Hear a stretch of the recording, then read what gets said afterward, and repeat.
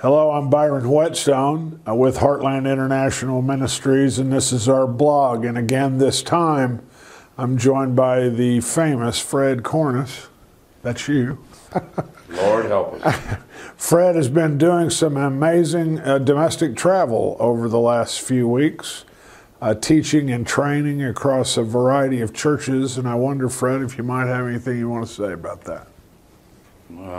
Just want to say thank you to everyone who hosted me and had a good hospitality everywhere I went. And I was surprised the way that these doors opened up the last couple months, knowing the COVID atmosphere and everything, that I had about 8 different invitations from churches in St. Louis area and Indianapolis and then around Baltimore, DC area, and it was just exciting to be with God's people and see the hunger and see the real desire to get back together, you know, and people had been separated, but now's the time. It seems like the churches are starting to really move, so I felt like God just really opened up the windows of heaven. He gave me a word and gave me love, and it seems like it was a blessing to everybody, and I'm so thankful for all of you who have prayed and been involved in what's going on. We're a local church-based ministry. We always have been. And we are instruments of a local church. HIM, we serve the local churches, and many of them are not able to do what we do. So through us, we're an extension of the local church. So praise God for that ministry God's given us with the local church. And you said that you had maybe a word. Was that the thought that you had about giving?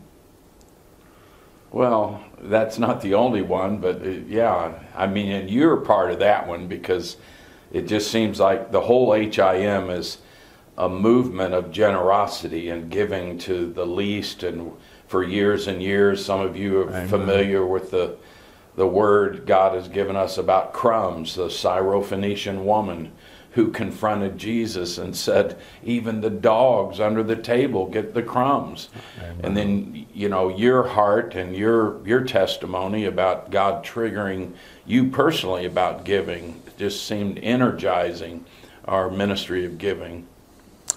Yeah, that's a very fun story.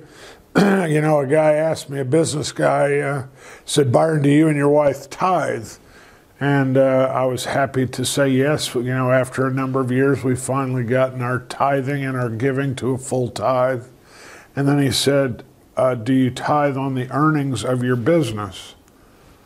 And it hit me like a ton of bricks, because I said, well, I get a W-2, I get a paycheck, but and then he said, doesn't your business have first fruits? Changed me forever in terms of how I understand giving.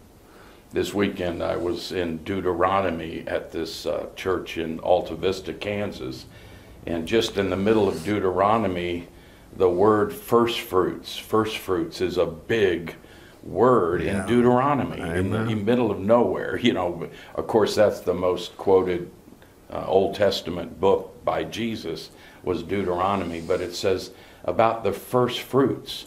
And somewhere it just came out at the end of the message, where are you at on giving God the first fruits? And I told the kids there, if you have, you know, I said something about eggs, you give the Lord 1 egg, or if you have $100, you give him $10, and whatever it is, give God first fruits.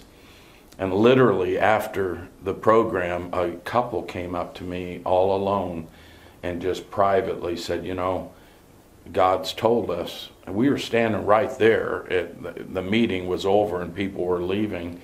And they said, we want to give part of our first fruits to HIM. And, Amen. Handed me a significant check, like over $900. So it's like fantastic. First fruits. You know, God is no man's debtor. Amen. Amen. Thanks for you guys tuning in. And remember, HIM, we're always about sharing the gospel. We're always about building communities, and we're always about doing good things. So to God be the glory. Amen. Amen.